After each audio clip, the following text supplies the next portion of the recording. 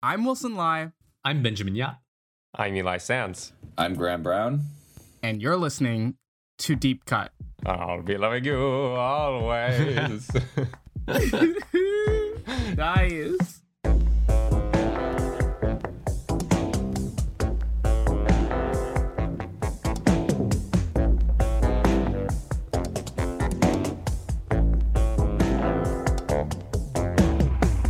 You know, guys, there's nothing like the hurly-burly of a carnival to help recover from the stress of daily routine. Yeah.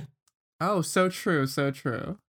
On Deep Cut, we compare a director's most popular film with a personal favorite chosen by one of us. We also discuss the director's life and career to bring context that helps us view their movies as they may want us to. A lot of movie lovers like us take for granted that we'll be able to see the movies that we love in perpetuity throughout the universe. But not only have many thousands of works from film history been lost or destroyed, but the continued existence of the movies that we can access today, even digitally, are not a done deal, perfectly safe until the inevitable heat death of the universe. If you love movies, you have conservationists to thank. And if you spend time in the Deep Cut Discord server, check the link in the description, you'll notice that we wind up having a lot of conversations about the challenges of film preservation and restoration and how that intersects with the creative choices of directors and artists who lived and worked decades ago. Those conversations are routinely eye-opening for me because we have a bona fide film preservationist among us, and he's joining us today to discuss a movie which both is great and has a fascinating preservation story. Ben, please introduce our great guest. Very happy to. Graham Brown is an assistant preservation officer at the George Eastman Museum in Rochester, New York, which is one of the largest film archives in the United States. He recently appeared in a video by Insider profiling the vital work that he and his colleagues perform. Before all this, he was also our friend and peer in undergraduate studies, where his thesis, Beyond the Infinite, a genre study of the hypothetical space film, demarcated a genre separate from science fiction that treats stories in space with scientific accuracy. He presented his thesis in a homemade replica of Dave's spacesuit from 2001, A Space Odyssey, which I remember very clearly in my mind. I can see it now, bro. That Incredible. was pretty awesome. I remember us drinking champagne after that as well, with you still in that suit. Yeah. Yep. Thank you for joining us today. Oh, thank you very much. I'm honored to be here. Big fan of the show. And I'm excited to talk about this movie with you guys. Wonderful. Oh, that's great. Thanks, Graham. So, if you could tell us a bit about what got you into film preservation in the first place and why it's important to, I think that will be a good way to kickstart a conversation. Oh, absolutely. I'd be happy to. So, like many of our peers and colleagues from undergrad, I went to college with the goal of becoming a filmmaker. That was my intent when I had applied to Wesleyan. But then after learning more about the field and what it takes to be a director, I was starting to wonder if that path was really for me. But nonetheless, I continued with the film major for the first part of my college career. And during my sophomore year in film 304, The History of World Cinema, we watched a digital copy of Carl Theodor Dreyer's 1928 film, The Passion of Joan of Arc, which I'm sure you all remember. And it completely blew me away. You know, of course, all the movies that we saw in that class were excellent, but this one was one of those big, life-affirming, artistic moments for me. Joan of Arc is like sort of another tier. I was thinking about choosing that film for us to watch, but everyone's seen Joan of Arc. I wanted to choose something a little bit... A deep cut. Yeah, a more deep cut, exactly. But yeah, after seeing that movie, I was obsessed with the story of it and how the master negative of the original version was destroyed in a fire and how the film was considered lost for decades until an employee of the Dikemark Hospital in Oslo, Norway, found a single copy in the janitor's closet in 1981. Oh my God. And so it really struck a chord with me that this great work of art was in such a precarious state for so long, at risk of being forever lost to time, and now it's available for us to watch at the press of a button. And so I thought, that's what I want to do. I want to be on that team that does that work. And so film archiving is a rather niche field, so undergraduate programs in this country regrettably don't offer much in the way of education in film archiving and preservation. So as I was graduating, I asked one of our professors, Michael Slowick, what I should be doing to get started in that field. And he recommended that I apply to the L. Jeffrey Selznick School of Film Preservation, which is a preservation program conducted by the George Eastman Museum here in Rochester. And so I didn't apply there right out of college because I wanted to get my feet wet with a little bit of real life work experience first.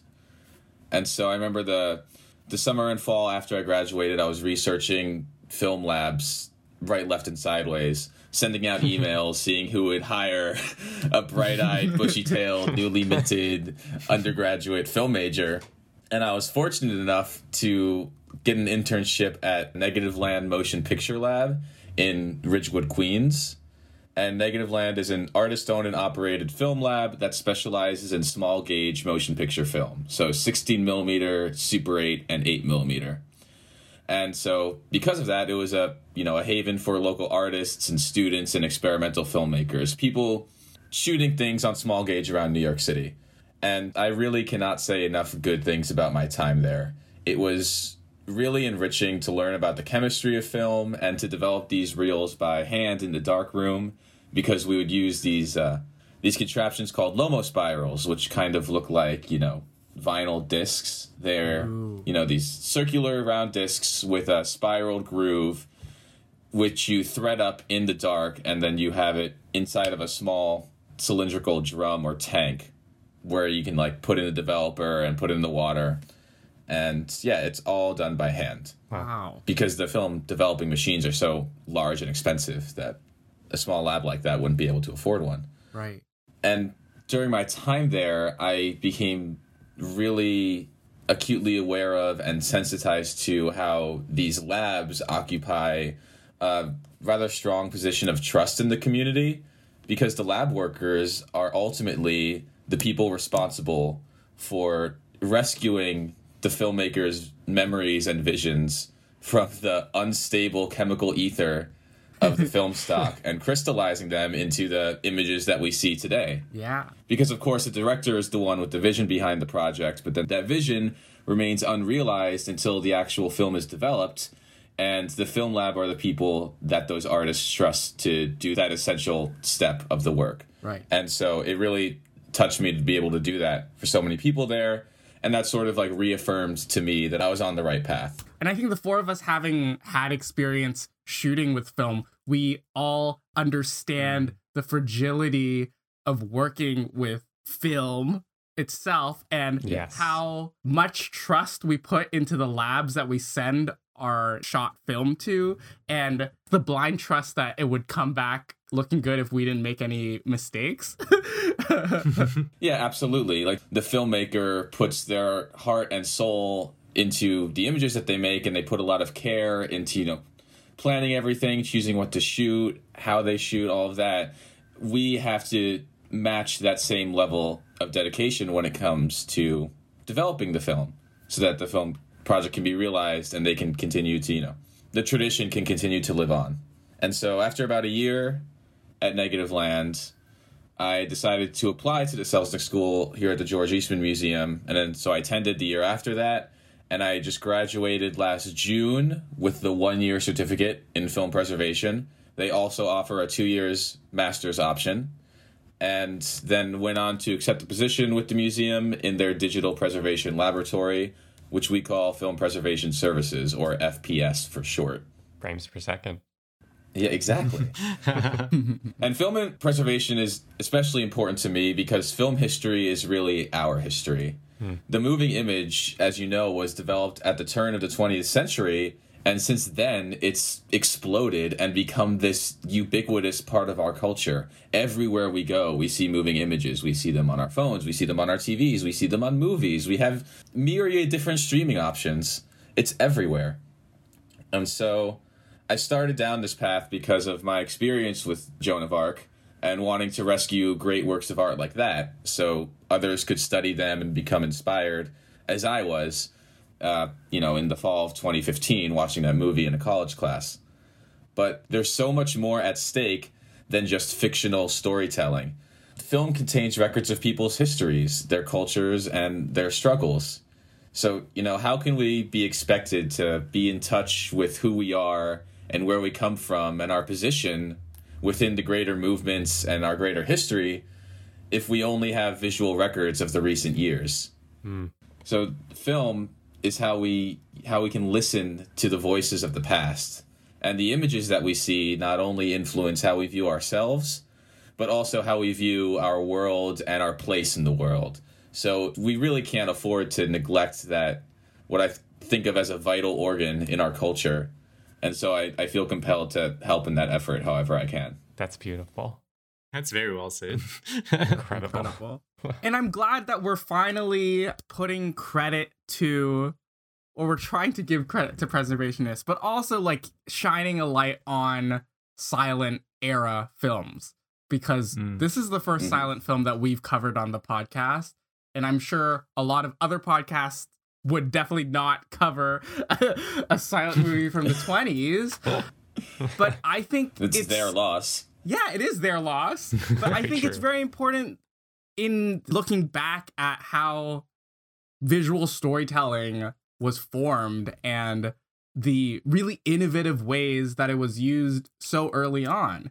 And there's like a really high percentage of silent films that are just lost forever, that no one can view. They say upwards of 70% of American silent films are lost. Oh my God. I feel like that number keeps on going up. Even beyond silent films or movies that date back a century or close to a century, digital material is not automatically safe. Yeah. Digital material is less stable than you would think. Yeah. It's honestly less stable than you would think because, as we know, digital technologies are always changing. File format standards, how we read digital files, that's always changing. So with a digital archive, you have to be constantly migrating and upgrading your collections and your technology in order to keep up with the rate of change. Whereas, a reel of film, a black and white reel of film, if it's stored properly, can last hundreds of years, and you don't really need to intervene on it as much as you would have to with an all digital archive. You just need to have a projector hanging around. or make one. I mean, you could probably make one if you didn't have one and like figure it out. Even if you didn't have a projector, let's hypothetical thousands of years in the future, post-apocalyptic landscape, you come across a reel of Lonesome. As long as you have a light source, you will be able to view the images and see what exactly is on that reel and what it is and what it depicts and what it's saying.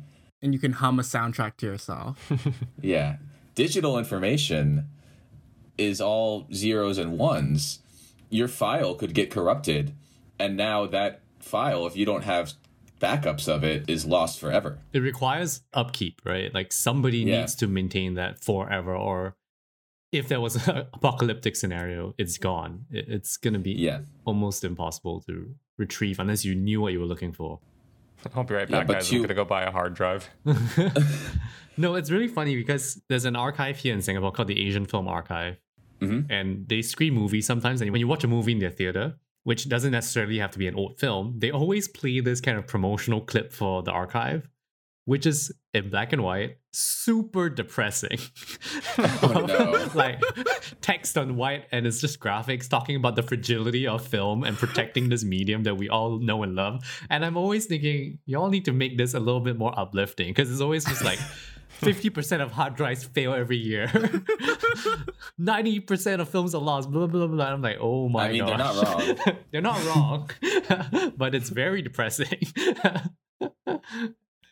Would it be useful to get some working terminology for our episode on the ground up top, or do you want to do that later? I think it probably would be best to do that right now, then. Let's do it. Preservation in motion picture archiving is essentially duplication. It's preserving a film means making new photochemical and oftentimes digital elements of an original artifact to safeguard against the loss of that artifact. So I don't consider a film to be preserved unless there is a known duplicate negative in a safe location because that duplicate negative can be used to generate new iterations and new copies of that film. Preservation is distinct from both conservation and restoration. Conservation is the practice of protecting that original artifact from damage and decay. So conservation is centered on the original artifact and making sure that stays around as long as possible. And restoration is what we think of as restoration is a set of technical, editorial, and intellectual procedures that aim to compensate for the degradation of that original artifact and return it to a state as close as possible to its original condition. So a lot of times people will use those three terms, preservation, conservation, and restoration, interchangeably. So it's good that we can clarify that they are in fact three separate processes and what each means. Another word you'll hear me use a lot is element. So a film element is any film object in that film's production. So the negative, that's an element. The interpositive, that's an element. The duplicate negative, element. Print, that's an element. Any film object can be called element. Right. And a print specifically is a positive used for projection and exhibition. Right. So if you have a negative, that's not a print. It's a negative. Just want to get that out of the way up front. Okay. Should we launch into Lonesome? Yes. Do it. Okay, so when we asked you which movie you would like to discuss, you chose this film Lonesome from 1928, directed by Paul Fehos. Tell me I'm saying that. It's I believe it's pronounced Paul Fehos. I can't do that. Professionally, he was known as Paul Fehos. So Okay, either let's or, go with that. I would say. So Paul Fehos. And why don't you tell us about your connection with this film and why you made this choice and brought this deep cut to our podcast? Well, when Eli approached me about coming on the show, this film was honestly a no-brainer for me. Lonesome is one of the crown jewels of the museum's collection. It's a preservation and restoration project that we undertook many times in the past. And it's an excellent case study of what exactly goes into film preservation, a lot of the common obstacles or things that we just have to deal with. And it's also a great movie and one that's criminally underseen in terms of film circles, I think. It reminded me in a lot of ways of King Vidor's The Crowd, but even that seems more widely seen than this. Yeah, it's very, very similar to The Crowd. King Vidor obviously was very famous and successful director, so he's a bit more well-known than Fehos, and so his legacy is a bit more solidified. Although Lonesome is one of the most requested titles from our collection, so it is getting out there, but it hasn't quite made the break into the mainstream canon that other silent films from that era have. Film Twitter hasn't seized upon it yet. Yeah, but wait till they hear this podcast episode. Yeah. So, Graham, when you say that people request the film from the archive, does that mean that you are sending out DCPs? Or are you sending out prints, like reprints of Lonesome? Like, what are they requesting? It depends on what they want and what they need and what we can send them. I'm not in the collection management team, so I don't know exactly, the breakdown of the stats of how much we send out DCPs versus prints versus researchers coming on site to view the films here. Oh, wow.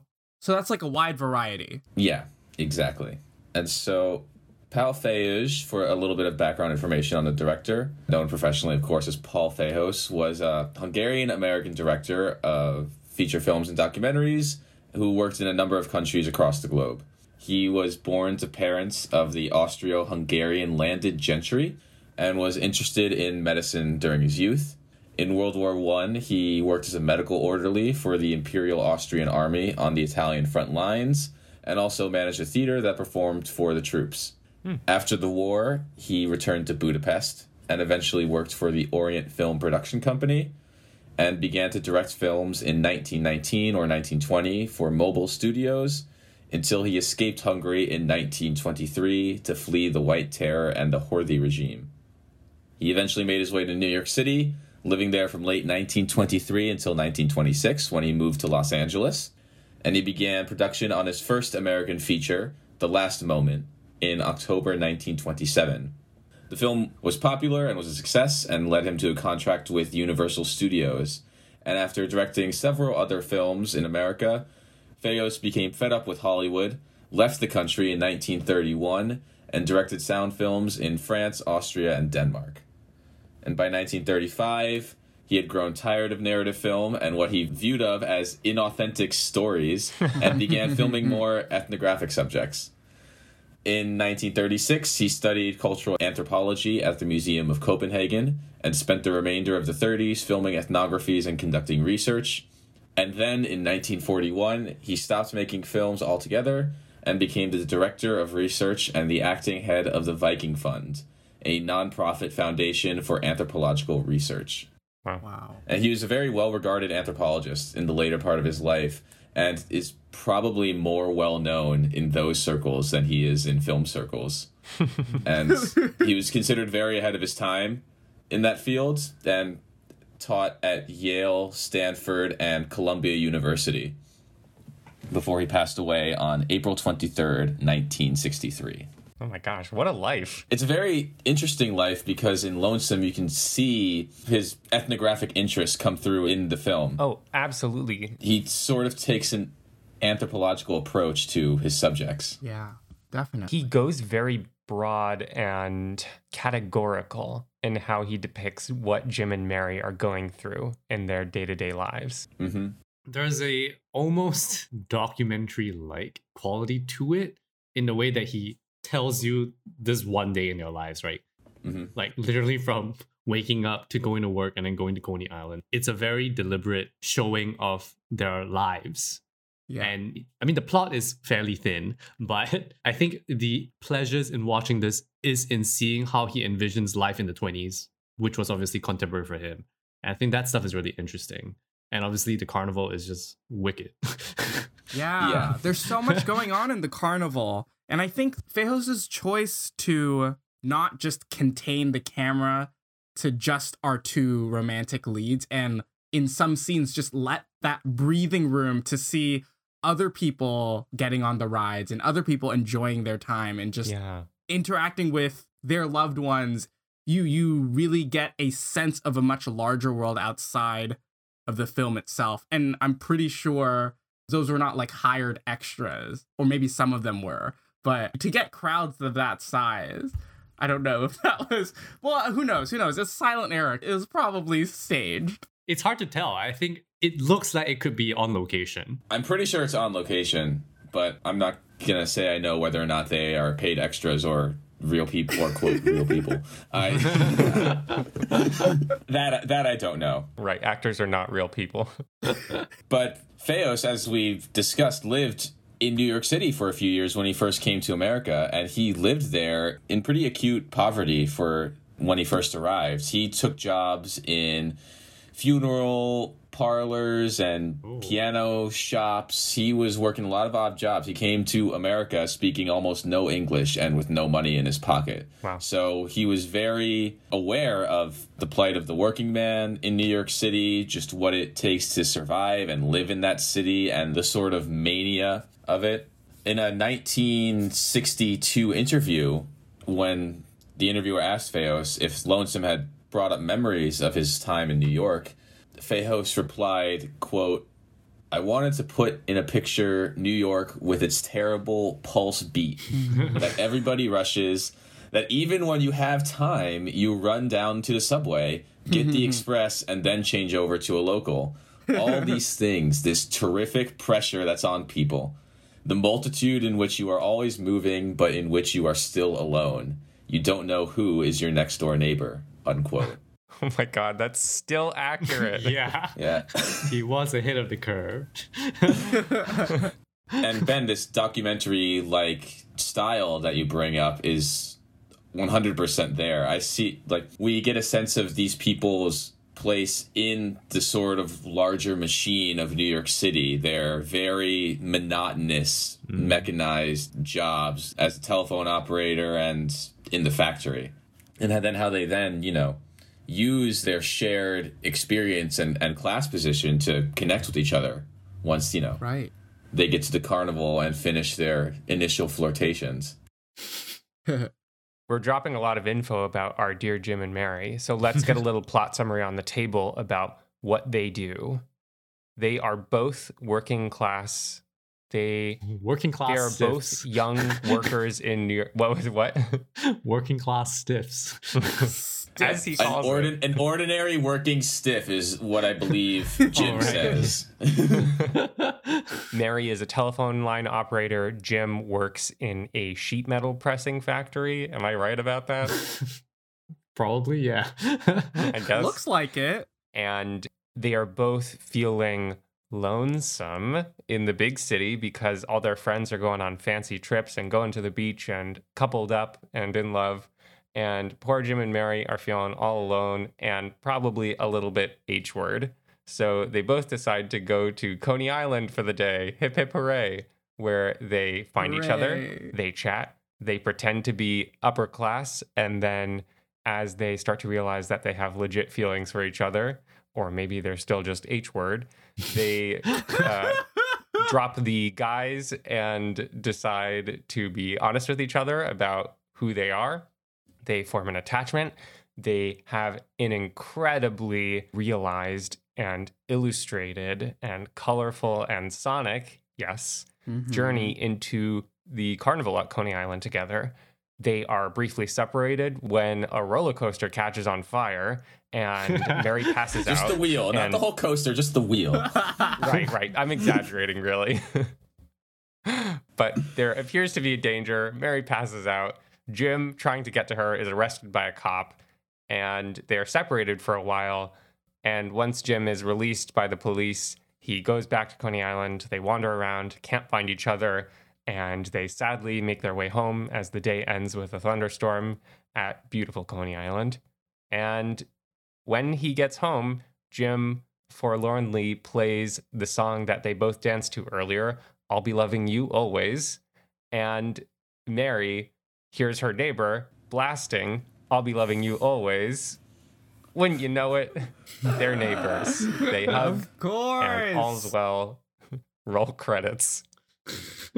How'd I do? This is a short and sweet movie. I was tearing up the first time I saw this movie. Yeah. It's surprisingly sweet. Like, it works. Yeah, I think the amount of romanticism that is relayed through just their faces and the camera movement and the score all together is really unmatched. I feel like the amount of emotion there is like riding at such a high level. And what also really like shocked me about this film was that it's not actually just a full silent film. I was going in thinking that there was going to be intertitles all throughout, and then like halfway through, got a cut and Jim starts talking. And I was like, what's happening here?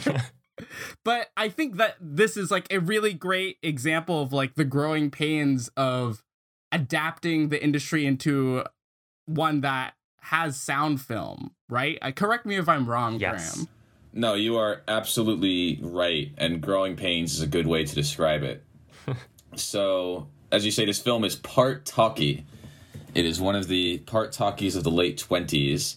So, The Jazz Singer, which we all know, had come out less than a year before this, and audiences and studios were all gearing up for the transition into sound. People wanted sound, and they wanted the people on the screen to talk. And so Lonesome was actually released twice. It was released in January as a full silent feature, and then a few months later, it was re-released with the new dialogue scenes inserted into the film. Wow. And the dialogue scenes, in my opinion, are the worst part of the movie because They're pretty rough. the dialogue leaves some to be desired. I'll just say. I'm your little lamb. Have you a yacht? I've never heard of a yacht with straps on it. No,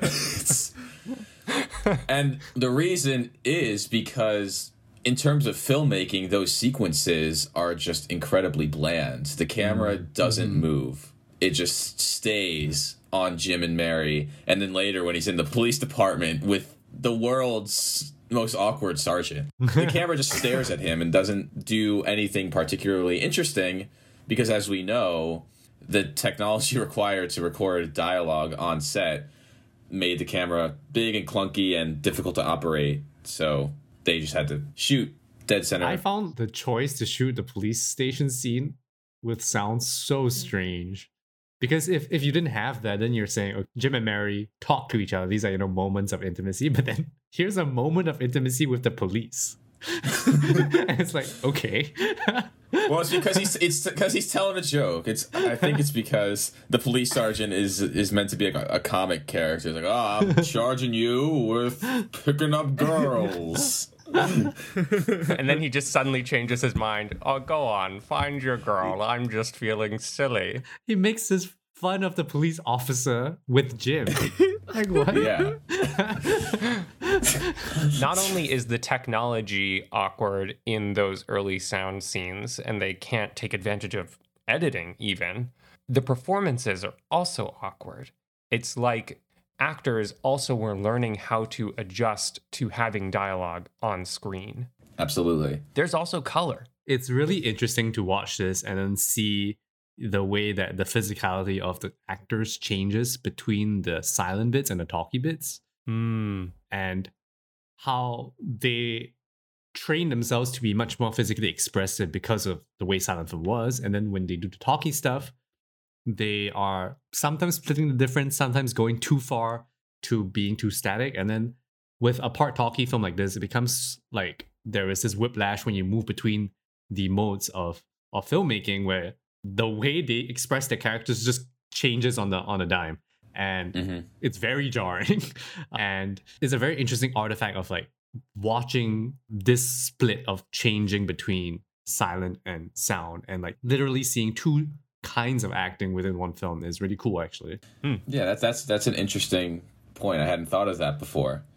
But one of the boons of the transition to sound that Lonesome really takes advantage of is its synchronized soundtrack.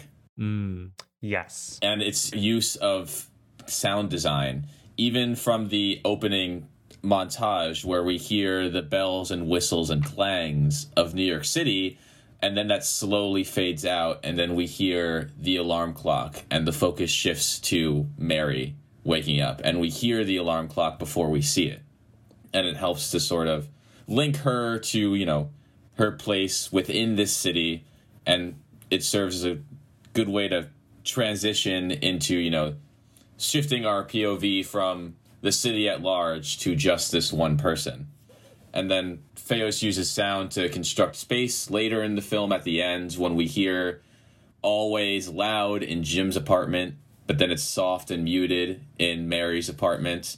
And we, instantly know, oh, they're neighbors before they put it together. Sort of the genesis of sound design right here. Yeah, it's very... and it's really cool because it sort of offers this what-if thought exercise of branching history, where what if, when sound technology and optical soundtracks hit the scene, if filmmakers had started to prioritize this sort of sound design over just dialogue, we probably would have seen more movies like Lonesome, like this, where, we have songs being used as motifs. Right. And we start to, ascribe emotional feelings to these songs because we're hearing the sounds, be transformed as the movie goes on. It's definitely the kind of thing that, like, as I'm watching it, you don't really notice this thing because we've already been conditioned to understand these things quite intrinsically. Like the use of sound motifs, like these are very kind of modern things that we can understand and like feel the connection between the two rooms without having to understand that this is completely new at the time and like a new device that, I mean, I don't know how the audience is going to take it. Maybe they didn't notice either because it's like, it's in a way kind of using something that feels like a realistic sense of the world, right? Right. To help you understand what's going on. So it's very, not primal, it's very, it's just how you understand the world. It's diegesis, you're hearing hearing what the characters hear, but it's a silent movie too. Yeah. I'm fascinated by how all the sound techniques that Fayose is using are analogs of visual techniques, right? Think of the idea of contiguous space, which is something that is born of silent movies like those of D.W. Griffith, boo, where if a shot follows another shot with a character going left to right, then the subsequent shot, if that character's still going left to right, the space is contiguous, it's connected. The sound of I'll Be Loving You Always being loud in Jim's room and muffled in Mary's room allows Feos to break that visual rule and go for a more emotional angle on Mary while still connecting the space using how the sound changes from room to room. But again, as Ben said, there's no precedent for that. We take that for granted now, but no one had really done that before. So what an incredible innovation. Yeah, I think what Ben was saying about realism and how added sound or the development of new technology adds realism to it, I think that brings up a point that I was gonna make about how, in my opinion, silent films have the ability to become more surreal and really reach for the highs of expressing emotion through just visuals and not caring about the reality of it all, because without sound, you have that distancing between the audience and what is in front of the camera and what you believe is. I feel like it's a lot more. This is a theory that I have in my head that once the sound is taken away or you don't have synchronized sound, then you can believe a lot more. And I think the spectacle of the movie is a lot grander there, right? Once you start getting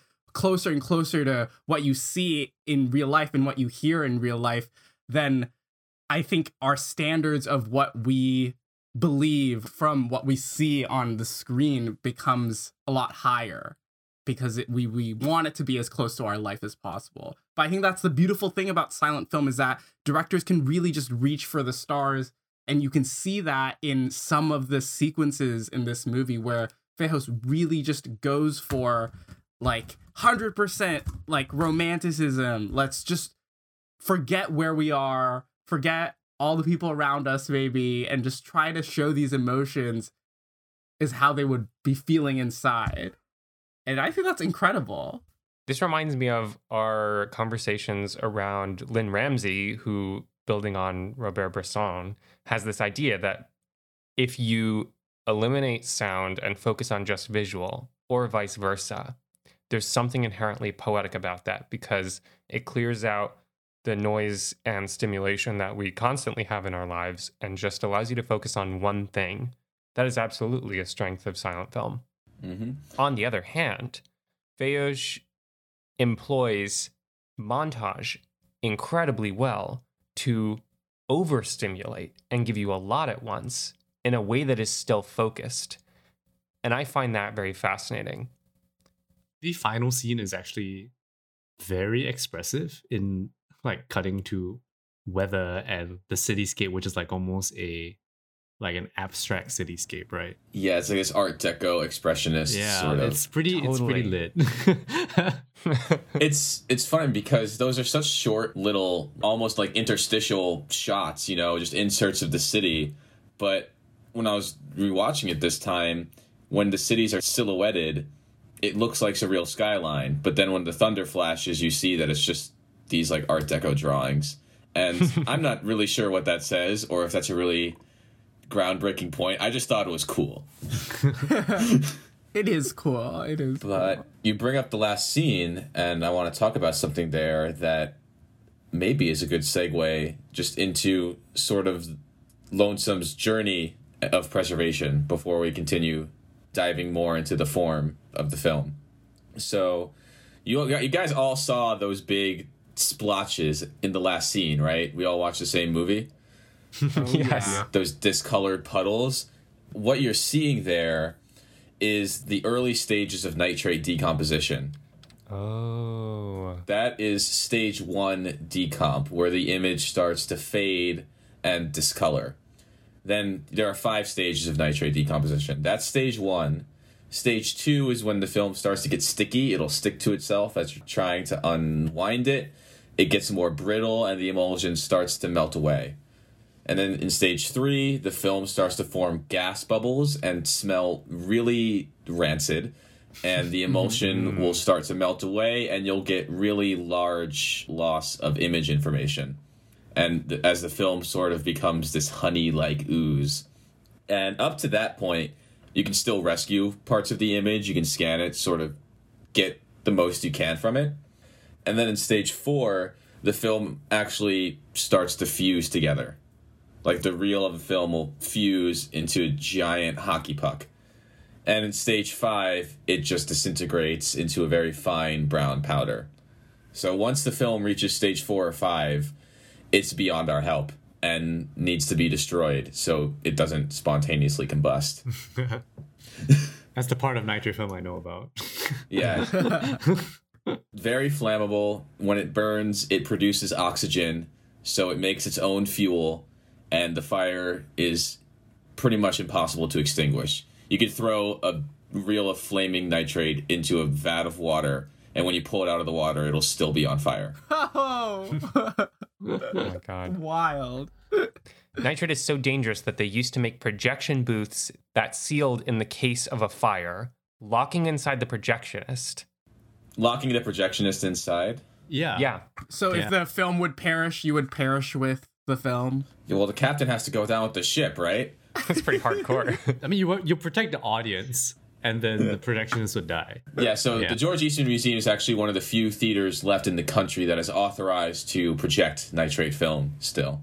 Wow. And every summer, we have a big festival of film conservation called the Nitrate Picture Show, which is happening this year from June 2nd to June 5th. Oh, really? Yes. And so I guess I'll just take a moment here to just sort of discuss Lonesome's preservation and just the different steps along its route and how it finally ended up here. So this project, the Lonesome Preservation Project, went through multiple iterations at the George Eastman Museum, which used to be called the George Eastman House. The film came into the museum's possession in 1967 as a gift from the Cinémathèque Française, and its founder, the legendary film archivist and cinephile Henri Langlois. The first preservation took place in 1973 when the museum made a duplicate black and white negative and full color sound print. And because this print came from France, it had French intertitles, and that original preservation and print still had the French intertitles. And so in the 70s, many preservation projects would make black and white negatives of color films because black and white film stock was cheaper than color and more chemically stable than color film. And then in 1993, Lonesome was preserved again, this time with a color negative. And then in 1994, English titles were created and inserted into the film, and a new negative was made for those.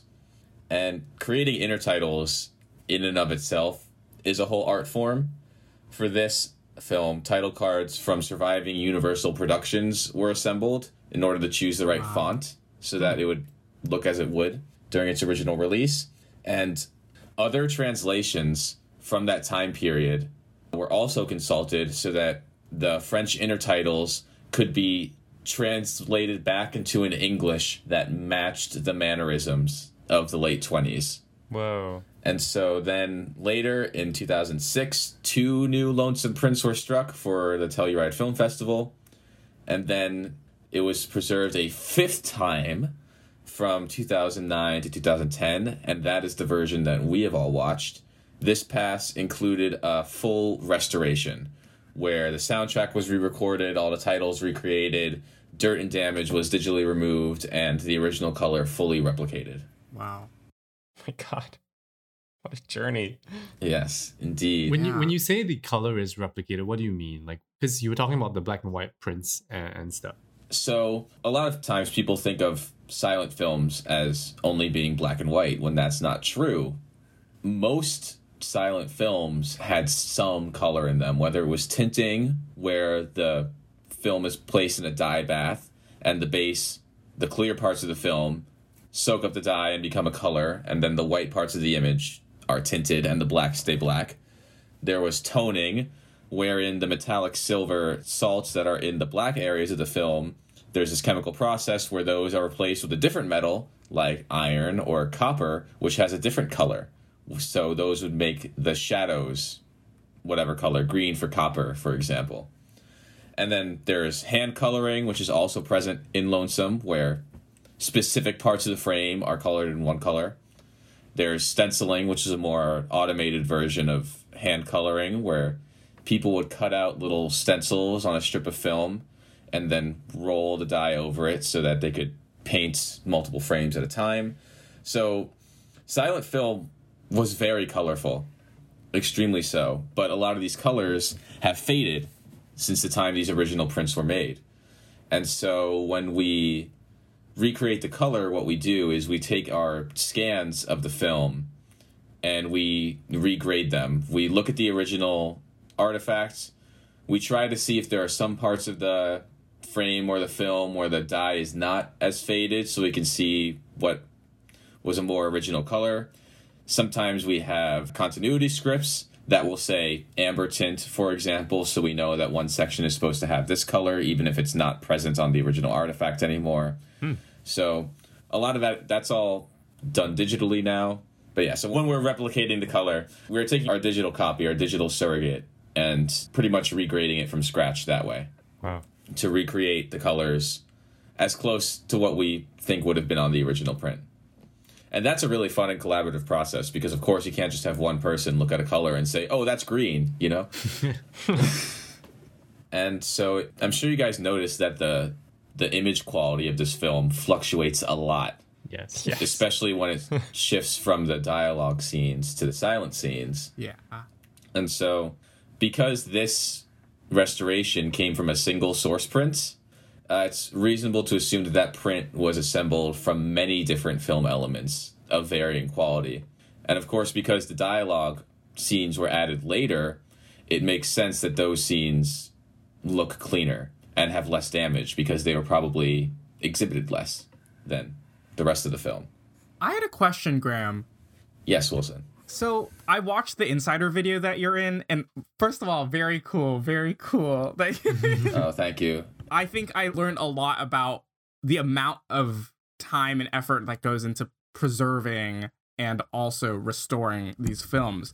But it seems like you guys have a massive backlog. And I was just wondering, how do you determine what goes to the front of the backlog? Is it the nature of the prints? So if they're like around stage 3 or stage 4, like would you put them at the top because they'll like go sooner? Or is it with contracts? Like, how does that usually work? How do you choose your projects? When determining preservation priorities, we want to sort of prioritize things that have not been preserved yet. So if preservations exist elsewhere, then it's not as urgent to get that film preserved. And we look for uniqueness or damage. So if we notice that something is in an advanced state of decay, we are more inclined to prioritize that and try to get that scanned faster and make new film elements if possible.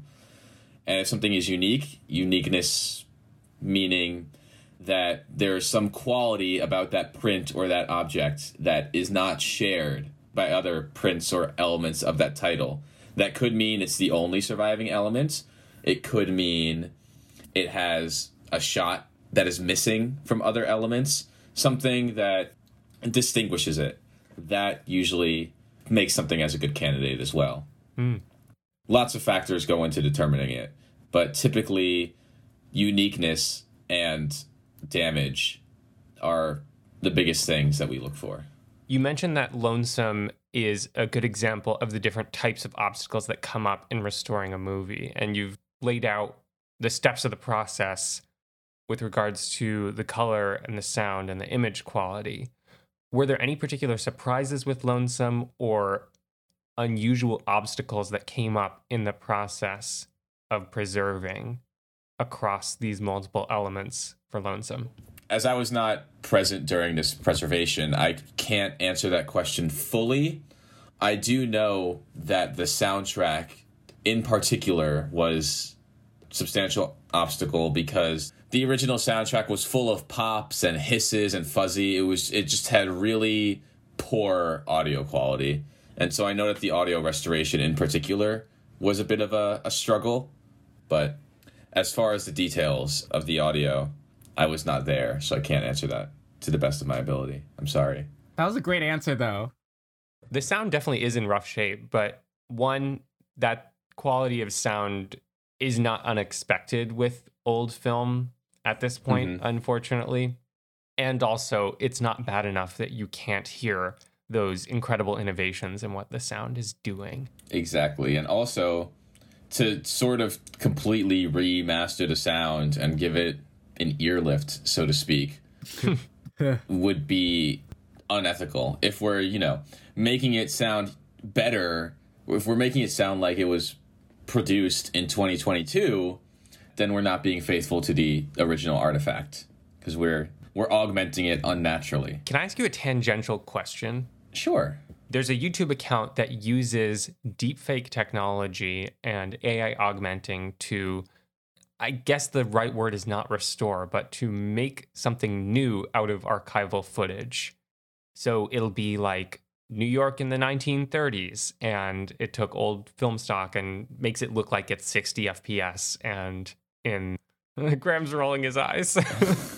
But I mean, this is also like if you talk about, what is his name? Peter Jackson's World War I footage restorations. They shall not grow old. Yeah. Or even his Beatles doc. Is that the one where he adds color where there was no color before?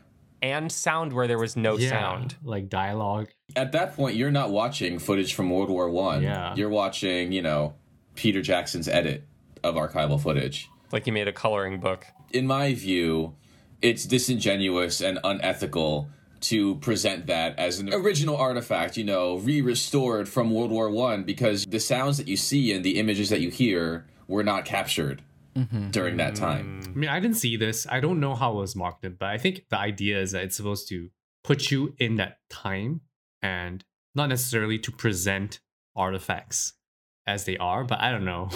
If they're presenting it as authentic, that's what I take issue with. That makes sense. I have not seen this. Peter Jackson, I still love you. I love The Lord of the Rings. Those are great restorations. Yeah. Of the time when elves and stuff were roaming the earth. Yeah, everything I just said does not apply if your footage is from the Third Age. Make it look great.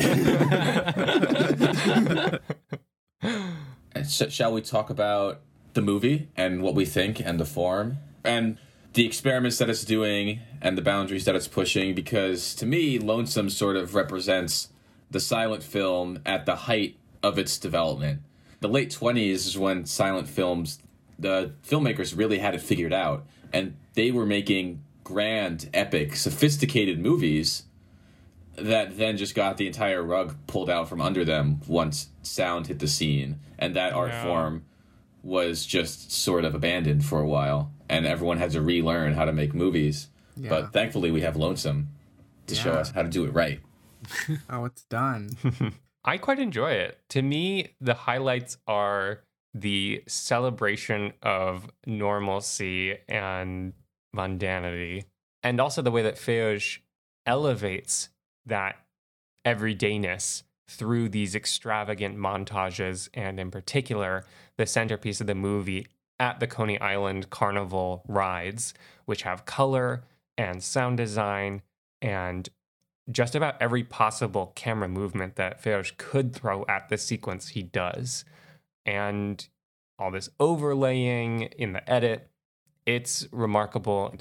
And then he interrupts all that wonderful cacophony with still. And these moments when Jim and Mary are, as they imagine themselves to be, all alone, almost like on a stage lit by a spotlight with a beautiful, I suppose, matte painting of a ride behind them and the moon above them, and the image has color. It's a remarkable balance of maximalism and these very focused and emotional, controlled sequences. He was a masterful director. This is a really great movie. Yeah, this is a man who knows what he's doing. And I think the carnival montage is a brilliant way of showcasing. He's sort of like showing off. He's like, look at what I can throw at you and make sure you're keeping up. Because I'm sure those 1928 audiences were probably freaking out when they were watching this. But I really, really loved all the stuff that happened at the carnival as well. And especially the scenes in which Jim is sort of looking for Mary, that initial chasing within the crowds where Fayouge alternates between these wide shots taken from a tripod and these like moving tracking shots that are sort of point of view shots from both of them, as you see that they're trying to look for each other, but it's sort of an impossible task in this sea of people. And I think the way he showcases chaos with just using the blocking of so many people is just so effective. And I think in a similar, more toned down way, the scene where they are at the beach and they're going to sit down, so they're moving through these people, and then later on when they're trying to find Mary's ring that she lost, they're moving through these people as well. He just really has a great ability to use people as mise-en-scène, basically. Another thing about that beach sequence, I don't know how he did the camera moves that he did on the beach, because that would require something like a dolly. But they're on sand. Were they on a studio lot at that point and just meshed it with the sequences of Jim and Mary splashing in the ocean seamlessly? I don't know either, and it's a secret that Fayouge may have taken to the grave. Dang. I mean, I think you can put tracks in the sand. You I could think it's put possible. tracks in. Yeah, you can put tracks in the sand. Or maybe, they put something on the sand and then put the tracks on those. I don't know. You should ask Alex Fabry. It's all about the maneuvering of the people away from the way of the camera. That's like the coordination you need to do, especially with this many bodies on screen, which reminds me of a really funny part I saw.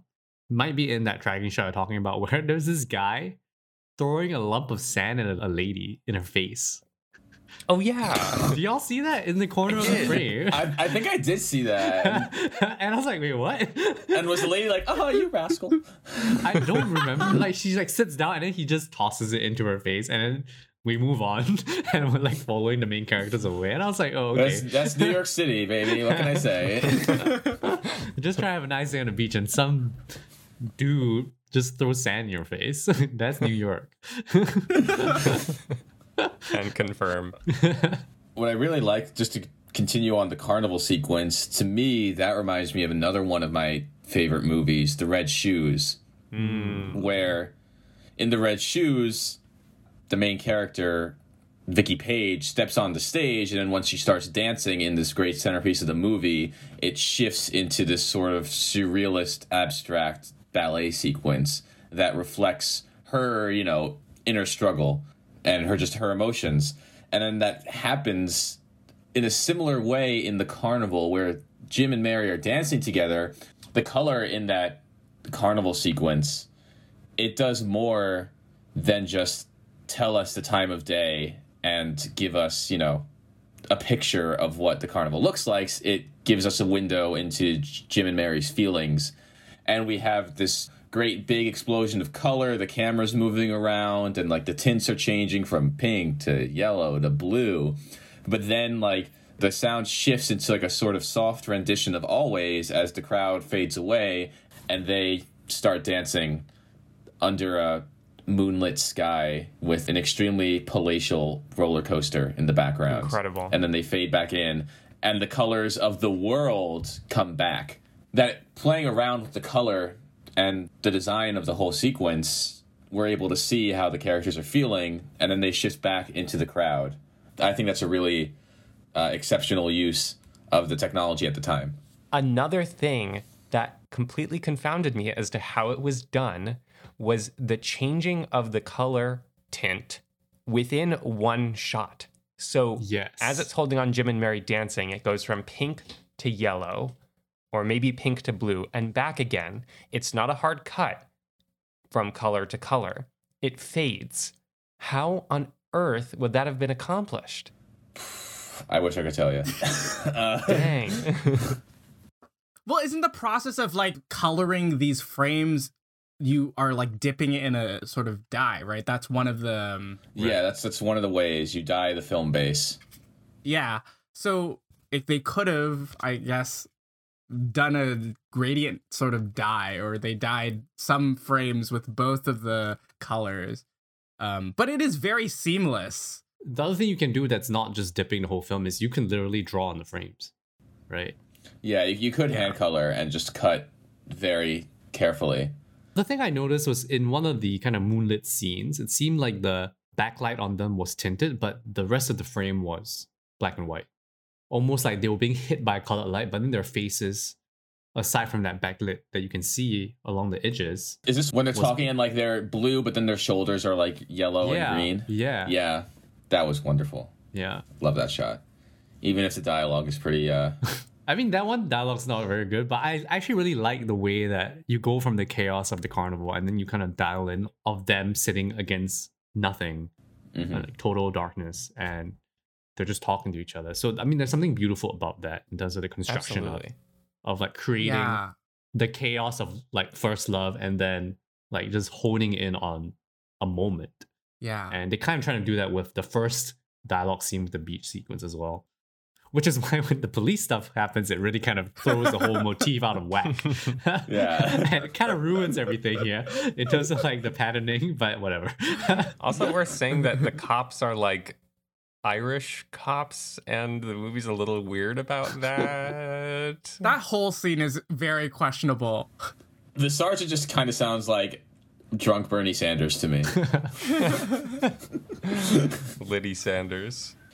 Yeah, so as a whole, I feel like the film is blending these surreal and expressionist techniques with sort of the buds of neorealism, with how he treats the subjects and the city versus how those are ultimately realized on screen.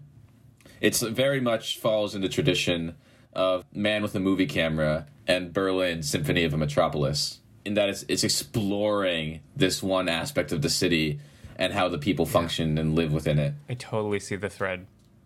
Did you guys see the twist coming at the end that they were going to be neighbors? Or was that a complete shock? I had an inkling that, I mean, like when you do that kind of thing where you bring the lovers apart and then you know it's going to come back together. And I had an inkling and I was like, oh, okay, this might be where we're going, but I don't know. Yeah. I thought it would be like a same building type thing, but right next door. I was not expecting the next door. Oh my god, they were roommates. I was thinking like, you know, above and below or something. I don't know. I will come clean and say that they totally got me. The first time I saw this movie, I thought they were going to be separated forever and never see each other again. And I was welling up when So she heard the depressing. music through the wall. Yeah. I didn't believe that 20s Hollywood would do that to people. Yeah. People were depressed enough in the time, I feel. Yeah. Oh my god. Need some This light is in their life. pre-stock crash. This is pre-stock market Oh. crash. So they could have used a little, bring it back Yeah. down to earth. Oh, man. But I love the clock scene while they're working. How the clock is moving. Yeah. And the hands are turning as they're going through. It's great. And how the camera pans, but then pans between different locations. It'll be Jim's Yes. factory. Oh, yeah. And then, you know, Mary's telephone operator office, whatever those buildings are called, will slide in. And it just Yeah. keeps sliding back and forth, like keeps on going, like more and more and more. It just means that everything was so intricately planned out pre-shoot. Like, he knew how he was going to cut this. Yeah. It's a visual treat to watch because there are so many axes of motion happening at the same time. You've got the clock hands, which are, you know, rotating around the screen, moving radially. You've got Jim's machine in the background pumping up and down and like people moving back and forth. And then the camera itself is moving right to left. So you've got this right to left movement. You've got the up and down machine, the rotating of the clock. You've got Mary and her coworkers moving the wires around. There's just so much happening at once, but it's all extremely coherent. Yeah. To me, the movie feels more like a painting or a symphony Yeah. than something like literature, which is sort of how we view movies today in the talking age. Right. But in the silent age, it was all about the spectacle. It was all about the visual spectacle. That's why people went And to the emotion. It's not all spectacle. Yes, There's the and emotional the core emotion. Definitely. in every movie. Definitely. I'm reminded of a quote from the great 1950s film Sunset Boulevard, where Gloria Swanson as Norma Desmond says, "We didn't need dialogue. We had faces." Yeah. But they had so much more than faces. They had all of these different like innovative camera techniques and sound design and great filmmakers and the capacity to do color and to do interesting experimental sequences like we see in Lonesome. It's so much more than just a face on a screen, which is how people tend to dismiss silent films these days. And I feel like a lot of directors working today could pick up a thing or two by watching a silent flick. I'm sure, I can't speak for all three of you, but I definitely noted some shots down from this movie that I was like, oh, I'm going to try that. Maybe try that strong top backlight to center them in the world. It's very, very cool. It's just really interesting when you think about this, like in relation to the kind of more classical Hollywood periods that we know better, like the 40s and 50s of classic Hollywood, where if you just think about the way that you pitch this film, those 40s, 50s films are more plot-based. The hook is in the plot. But this one, imagine you pitch this and be like, it's about the monotony of working class life in New York. And the plot is, oh, two people fall in love, that's it. And that's a really weird pitch compared to those kind of more classical Hollywood stuff that we're more familiar with. And so this one, it feels like his obsession is more about the capturing of the monotony of working life in the city rather than really the love story, I feel. Or like the cacophony of the carnival is actually sometimes more important than the love itself. Or it's the focus to being used to support the kind of what I call a thin plot, at least. I mean, you can feel that this is like the medium of silent film trying to push itself and then being completely gutted by the talkie era. Yeah. The way I would describe that difference, Ben, is if the studio era is about situational plots, then there's a lot more conditional plots in the silent era, or things that take a broader approach, a la, again, The Crowd. And Ben, you're absolutely right in that Fayage is very concerned with the lives of the characters, you know, just their place in the city. Again, you can see how Fayage has this sort of anthropological leaning and how he's concerned with that, and, you know, how that would then carry him into the later part of his career. But it's funny that you bring up how do you pitch this, because when Fayage was signed onto Universal, he met with Carl Laemmle, who was in charge at the time, and they were trying to figure out what he would shoot after his first film, The Last Moment. And so he got a bunch of scripts from Universal, a bunch of stories, and they were like, pick one. And he looked at all the big scripts for like their big, you know, major pictures, and he didn't like them. He didn't like any of them. And he was ready to just walk away and be like, I'm out. But Carl Laemmle's son, Carl Laemmle Jr., was a huge fan of Fayage and was like, no, like let's just go out to lunch. We'll figure something out. And so Laemmle convinced Fayage to just like stick it out and read some more stories. And he eventually read like what was meant to be just like a short, almost a B picture, just like something quick and easy. And it was about two lovers who meet when they go to Coney Island for the day. And Fayage is like, this is the one I wanna direct. Wow. And wow, he was like, in the contract it says that I get to pick the story, and this is the story that I pick. Wow. Awesome.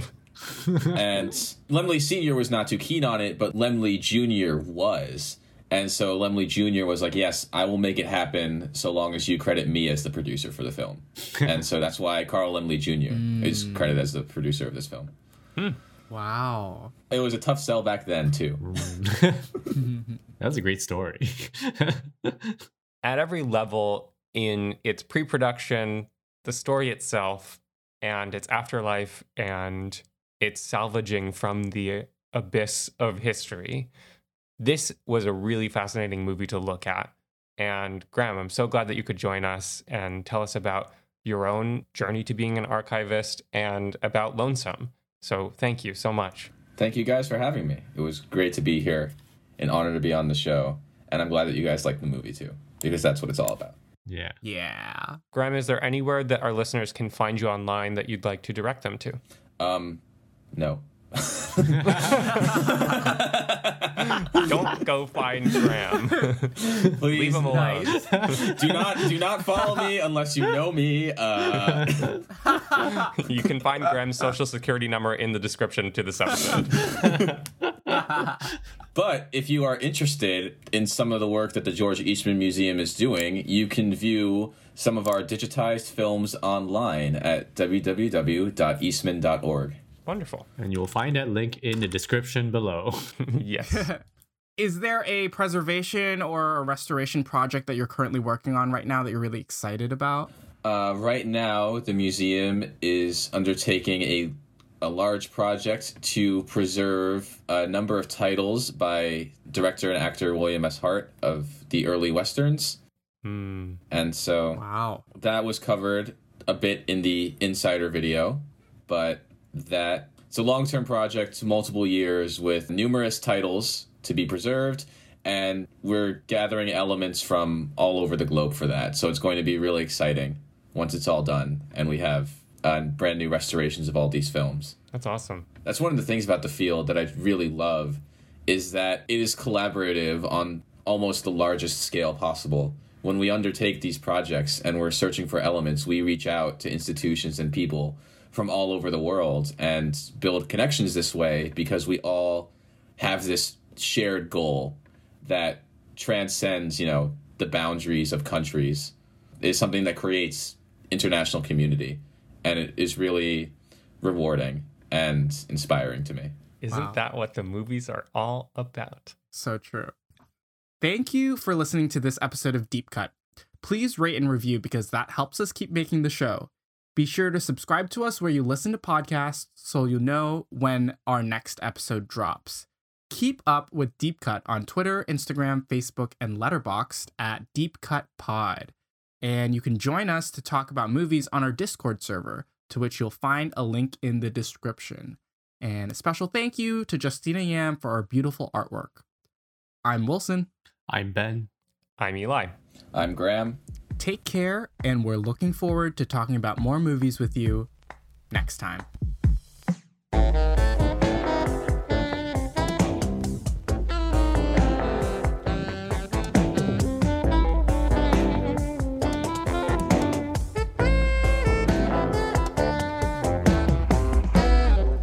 What's the deal with Coney Island food, am I right?